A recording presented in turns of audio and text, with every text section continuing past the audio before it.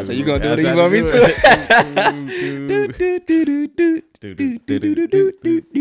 I had to beat you to it this time.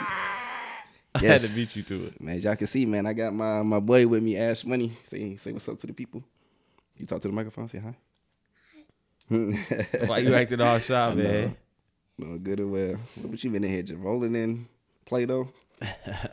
Acting crazy. But yeah, welcome to another episode of Death to Self. I mean, we realized that we haven't really talked too much about ourselves at all in the first or second season.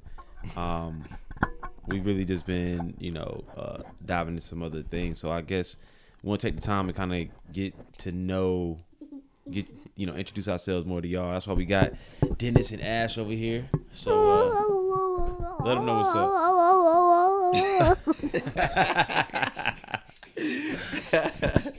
Yeah, man, this. What about your hat, man? You lost your hat? Yeah, man. Hey, man, this is me. This is me, bro. That's your life full time, huh? This is my life full time, bro. You gotta talk. You gotta talk English. You gotta talk English. Okay. I love you, baby.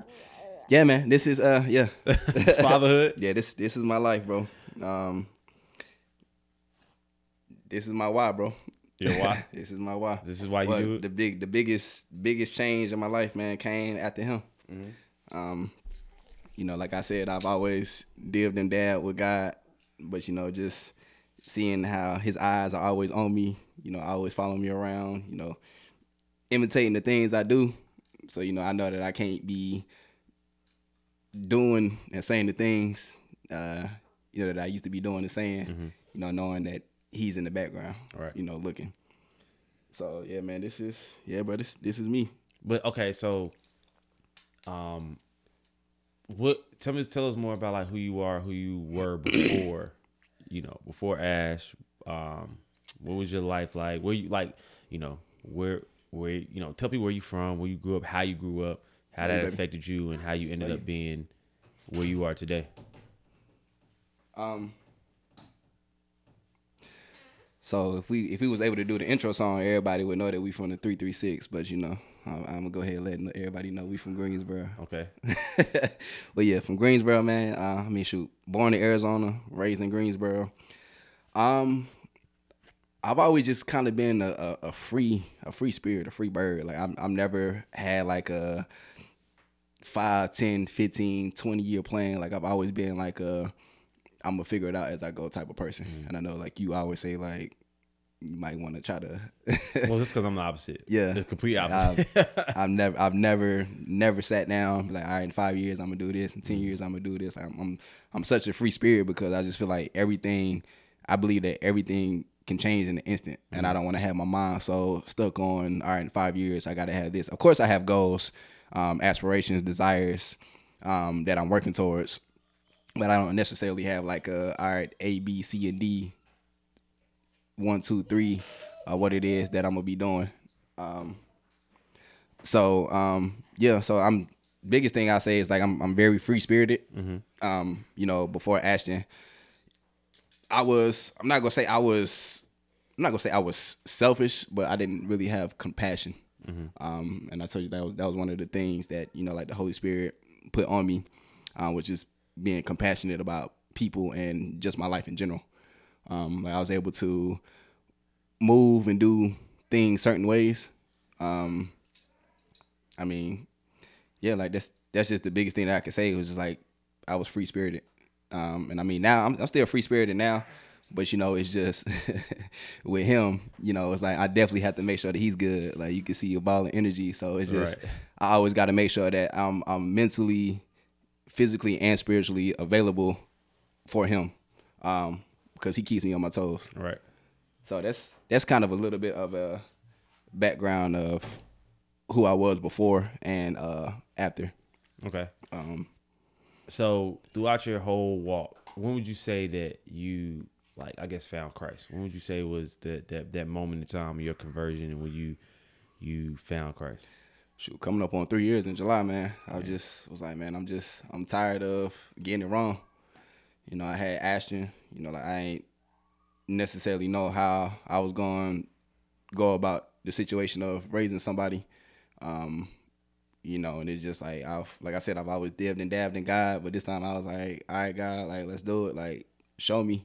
Right. I'm gonna give you what I got. You know, just meet me. So you would say that you became a Christian 3 years ago. Yeah. Coming up on 3 years. Coming up on 3 years. 3 years. In July of this year. So in 2 months it'll be 3 years. Man. That's when I really it was after a little bit after Stacy's birthday. So July 10th is his birthday. A little bit after that, that's when I was like, all right, you know, I'm gonna do this for real. Got you. So since then, what has been like your biggest struggle?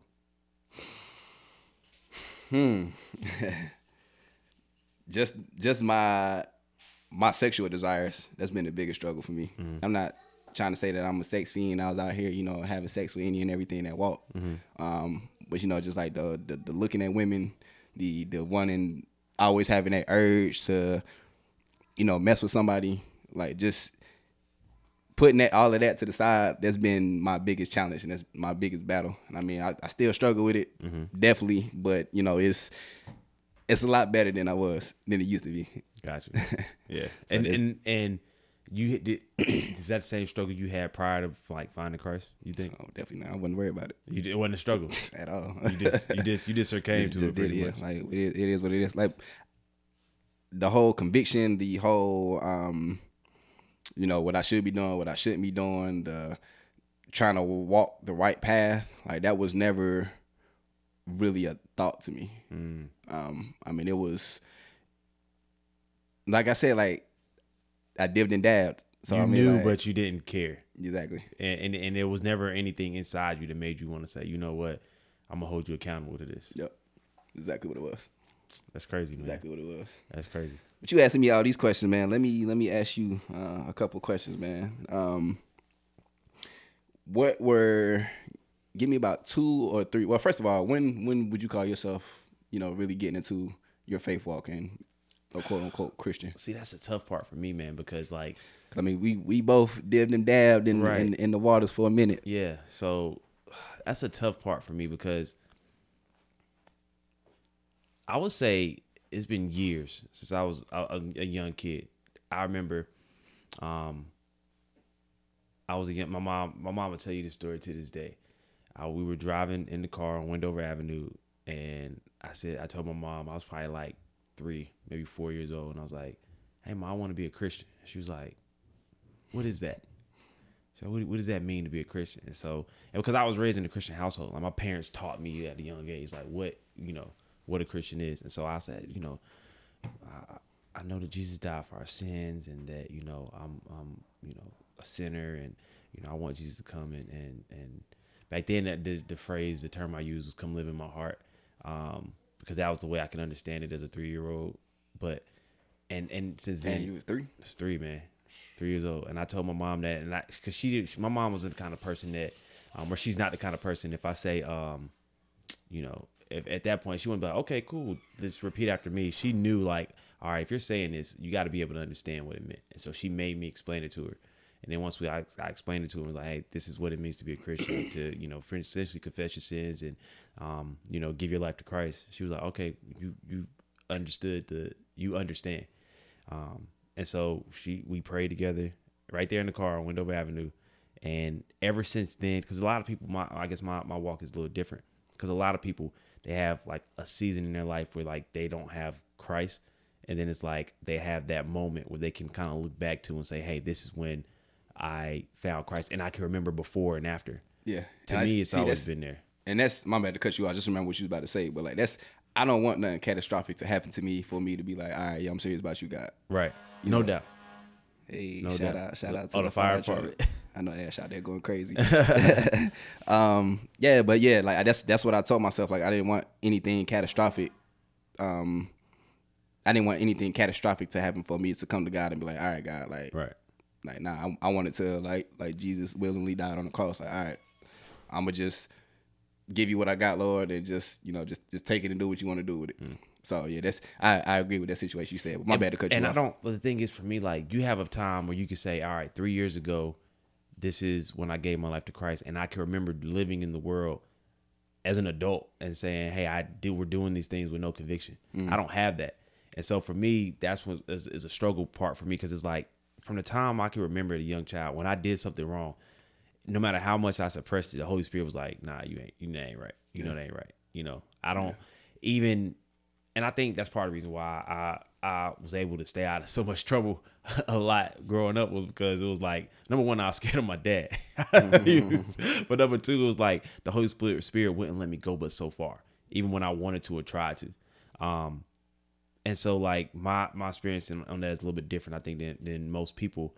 And because I don't remember like a time when I didn't have that conscience, the Holy Spirit in my conscience telling me like, hey, you shouldn't do this or you shouldn't do that. It's always been there. I just suppressed it for a long time. Yeah. So. Yeah. Let me see. What else? What I want to know about you, bro?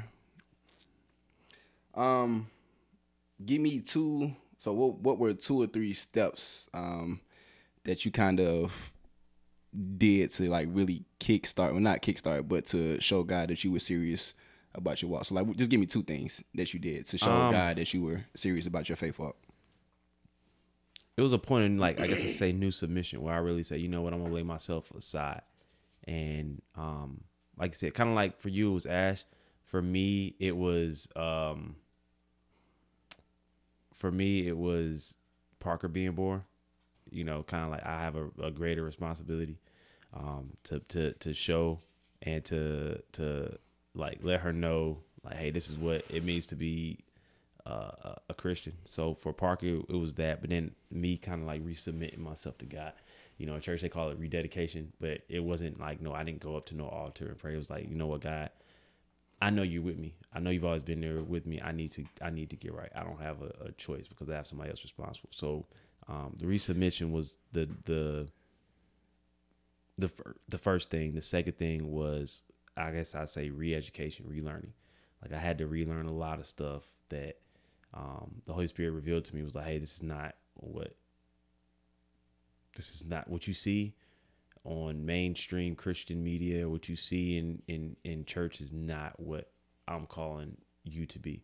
And so I had to relearn some of those things. And that kind of started my whole walk of going to like seminary and stuff like that. It's like, look, let me relearn some of the lies and false doctrines that I've been taught my whole life. So resubmission and re-education. So I don't know too much about it, but is there a biblical resubmission, I guess, that you have to do if you feel like you've fallen off with God? Like, do you have to go to the altar and be like, all right, Lord God, I'm at the altar and I'm resubmitting my life to you, like rededication for the child? I know that's something that you have to do biblically. Well, have to do biblically? No. Yeah. So like you gotta think. And so when we start saying things like have to do things or like scriptural requirements, one thing I always think about is, and I heard somebody say this recently, and I stick with it. When you talk about have to, we're talking about like, now the Bible does give us commands for sure, right? But whenever we start talking about spiritual requirements, then we start really teetering that line on like works-based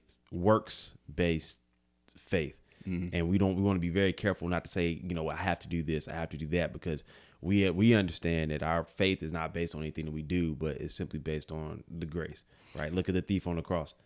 He didn't do anything. He ain't had time for baptism. He ain't had time for no. He didn't go to an altar. He didn't have time. But you know, the only reason why I asked that question was because like the church is so adamant about, you know, I guess coming up to the altar and rededicating yourself to God. See, I think that's what I'm saying. Like, I can't remember anything off the top of my head about, you know, rededicating yourself. Right. And that's more of that traditional religion aspect of it. Like, come to the altar, but you gotta think an altar was a place where things went to die. Yeah. Right. Sacrifices. You sacrifice. So you did the idea of going to an altar, a physical altar, you're symbolizing you're coming to the altar to lay down your issues, lay down your problems, to resubmit to God. But is it required to do so? No, you can, and even the idea of resubmission to me is not even like a actual like formal thing. It was just a point where I came to my life and said, Lord, I need you. I've been out here trying to do it on my own. I've been ignoring your voice. I've been hearing it, but I've been ignoring your voice for so long. I need to it wasn't nothing formal. You know, it wasn't a ceremony or a special prayer or anything like that. It was just a realization that I came to in my life where I had to restart, or not restart, but I had to recommit my life to Christ. And that's just the thing that I wanted to, kind of point to the listeners, make a point to the listeners, is that you don't necessarily have to.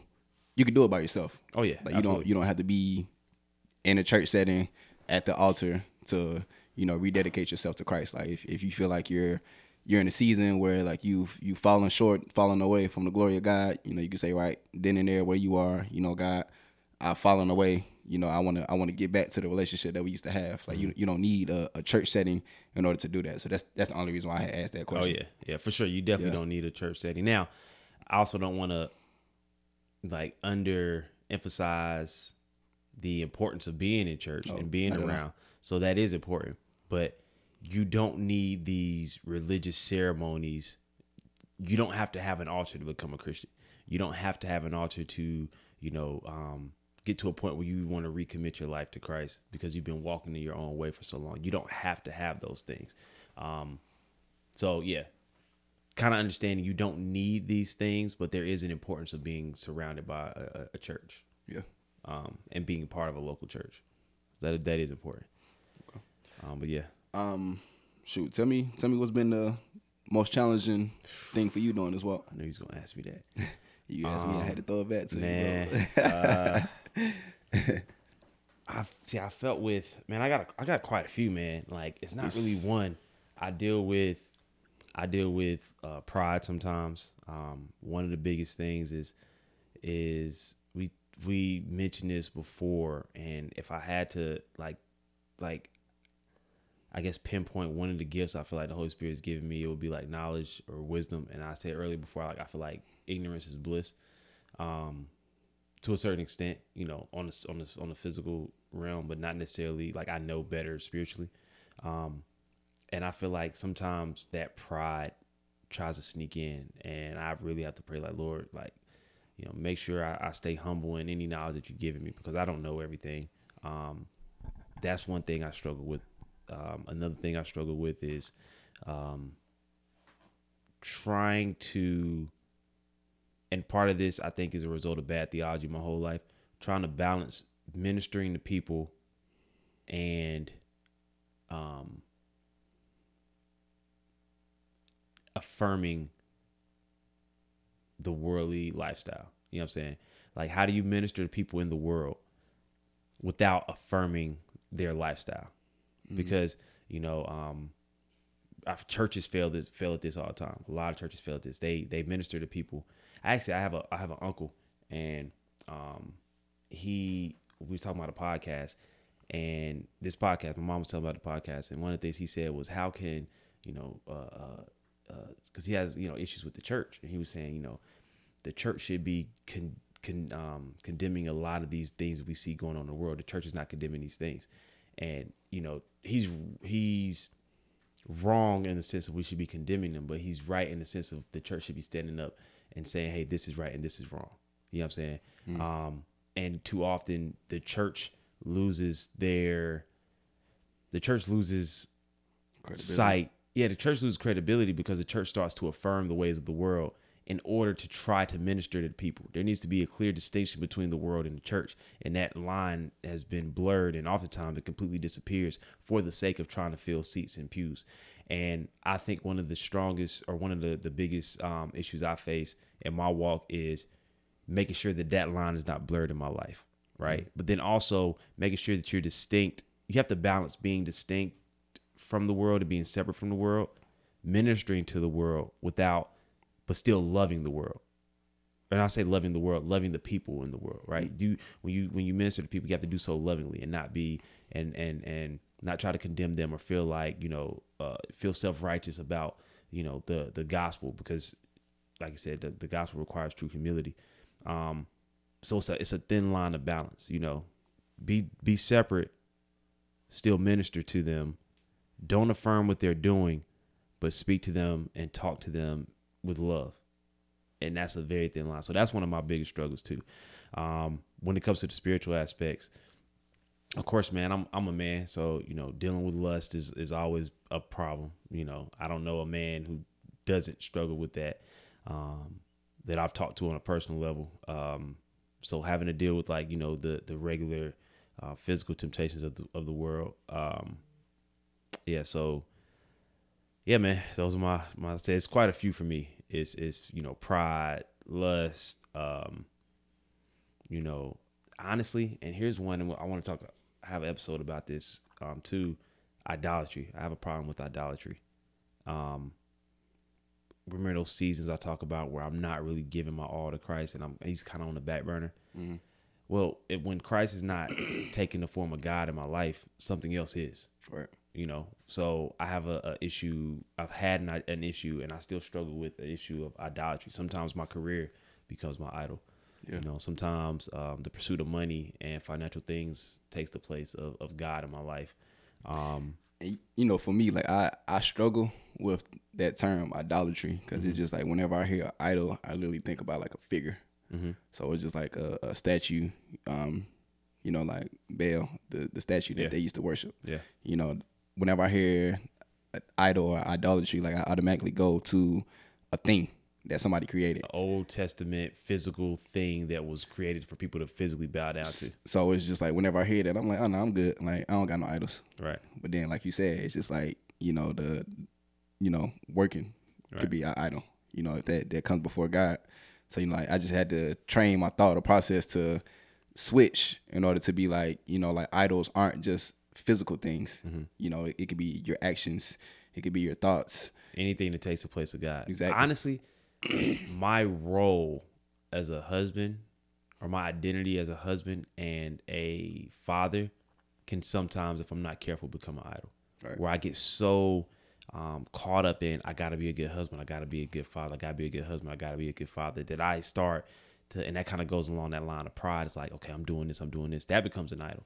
Anything that takes the place of God, that you put more energy, more time, more effort in over God, can easily be an idol. And like I said, that's one of the things that I struggle with a lot. And I see other people do it too. Right. So for some people, it's their culture, their race. Some people are more pro-black than they are pro-God. Yeah. Some people are more pro-Republican Party than they are pro-God. Some people are whatever, fill in the blank with whatever that idol is. I can see it in my life, and I struggle with idolatry a lot. Because like we talked about before, being a Christian takes time. I don't want to say it like that because then it makes it seem like it's a workspace thing. But being a Christian and having a strong relationship with God takes time. It takes effort. And when you don't put that effort in, something else is going to take that place. Yeah. My mom used to tell me this growing up. She said, there's no such thing as standing still in your relationship with Christ. Either you're moving forward or you're moving backwards. And those times where I'm moving backwards, it's because something else has taken the place of God in my life. But you was just getting all the gems when you was little, boy. Man, I'll tell you, man, I'm so blessed to have the parents I had. You was getting all the gems. I was so blessed to have the parents. My parents, man, my dad made me into a man for sure. And, both of them, made sure that we were raised correctly. My mom gave me, that love and affection, and my dad gave me that toughness. And, I'm the person I am today because of them, for sure. So, but yeah, man, those are, let's say, like idolatry, pride, obviously like lust, like those are like some of the big, challenges. I can't say there's one particularly over the other one. Mm-hmm. But those are all like major challenges I face and have been facing. So I'm just curious. Do you have a favorite book of the Bible? Book? I don't know if I have a favorite book. Yeah, I don't know if I have a favorite book. Because for me, it's I think Ecclesiastes is like one of my favorite books. I remember you telling me that when you was going through the Bible. Because everything in Ecclesiastes just makes sense. It just talks about, everything being meaningless. or futal, I remember you telling me that. futal, however you say that word. But I mean, nah, it's true, bro. Because it's just like we out here grinding. You know, the world is all about, you know, the hustle, the grind, getting to the next. But you know, once you get there, then what? Right. Especially if you're keeping it to yourself, and it's all gonna die anyway. Right. It's all gonna fall fatal. And like that's with anything. You know, like, you know, Solomon even talked about, you know, women. He had all the women, all the money. He had everything. Everything you can think of, this man but had. he knew it was. He also had wisdom. Right. And he had the wisdom to know that it's all meaningless. It all means nothing when it's all said and done. So that just always puts, that book just always is just in perfect context to me when I read it. And you know, for some reason it's Ecclesiastes 7. Every time I read it, I get stuck on that chapter for some reason, bro. Like, I don't know what it is about Ecclesiastes 7. It's where it's like starts talking about money. But yeah, man, I mean, it's just, it puts everything into perspective. You know, like we live in such a world of, like I said, a grind, go get a world. Rat race. A rat race, exactly. But you know, the rat race don't never end. Matrix. It don't never end. Right. I don't say I have a favorite book, but one of the books I find the most interesting that I really like, it's very challenging. A lot of people are intimidated by it, but I'm kind of like hopeful for it, and I can't wait. The Book of Revelation. The Book of Revelation, man, like that book is tough. Yeah. Because you have to have a lot. Like, remember we talking about like how books link back or scriptures link back. Book of Revelation links back a lot to Old Testament prophecy and even some New Testament stuff that was taught. So it's a very complex book. The crazy thing about Revelation is it's scary until you have a relationship with God. Right. Then it's like, man, I can't wait. Right. I can't wait. Because I remember I used to never want to read Revelation. It's like, why would I want to read, you know, about, you know, a horse or dragons or, you know, beasts and all of that. Yeah. Famines and. But you know, it's just like the church is gonna be gone before all of that. As long as I ain't left behind, I'm all right. Exactly. I'm all right. As I said, the church supposed to be gone before all of that. So if you still some people would disappear and you start seeing the horse come down, like, man, look, I'm not gonna lie to you, man. If the rapture happens and I'm left behind, no, but I'm gonna be. I'm like, sick. Yeah. But I do. That's probably my most interesting books. Yeah. In the Bible. And of course, like Matthew, I like Matthew because of course, other than the Gospels, yeah, the Gospels, because they really get into what Jesus taught, which is very applicable. Probably some of the most applicable, like biblical text to us today. So yeah, I like, of course, the Gospels, the Book of Revelation. Yeah, like those. Shoot, man, that's anything else. We didn't talk about, like, we talked about ourselves on a spiritual level. We didn't talk about ourselves like personally. You know, I mean, you talked about, like you said, from Greensboro. You from Greensboro. We didn't really talk about but that's okay. That's okay. It don't even matter though. For real. It really don't. Yeah, it really don't. None of it really matter, bro. Yeah, we got to meet Ash. Everybody got to meet Ash and see him. Yeah.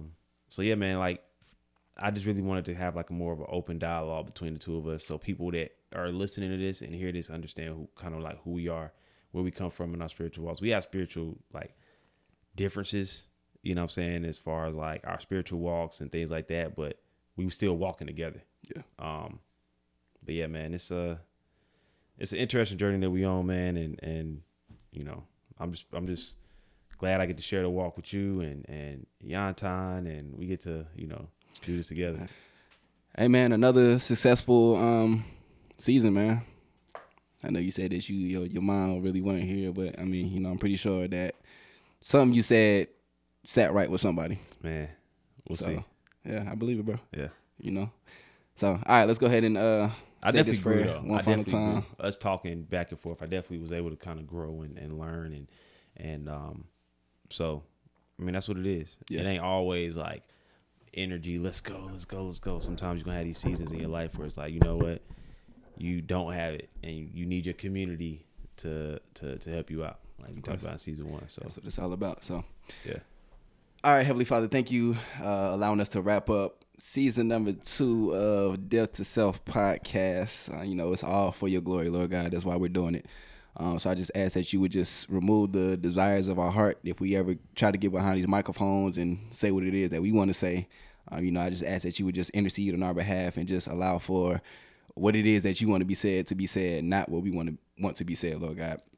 We just ask that you would just continue to just always allow for us to be authentic, allow for us to always be ourselves, allow for us to always be able to connect with those who are listening to the podcast. And we just thank you for everybody that is listening to the podcast, Lord God. And we just ask that your word would just spread faster than we could ever imagine. You know, oftentimes we put you in a little box, but Lord God, there's no box big enough that can ever hold you, Lord God. So you're infinite. You're able to do exceedingly abundantly above all things, Lord God. So we just thank you for you being you and just allowing us to be able to be your voice for a second, Lord God.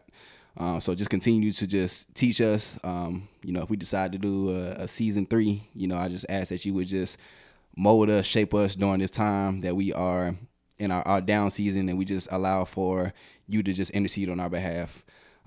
Always, God, you know, we thank you. We give you all the honor, all the glory, and all the praise. In Jesus' name we pray. We love you. Amen, bro. Amen. Yes, sir.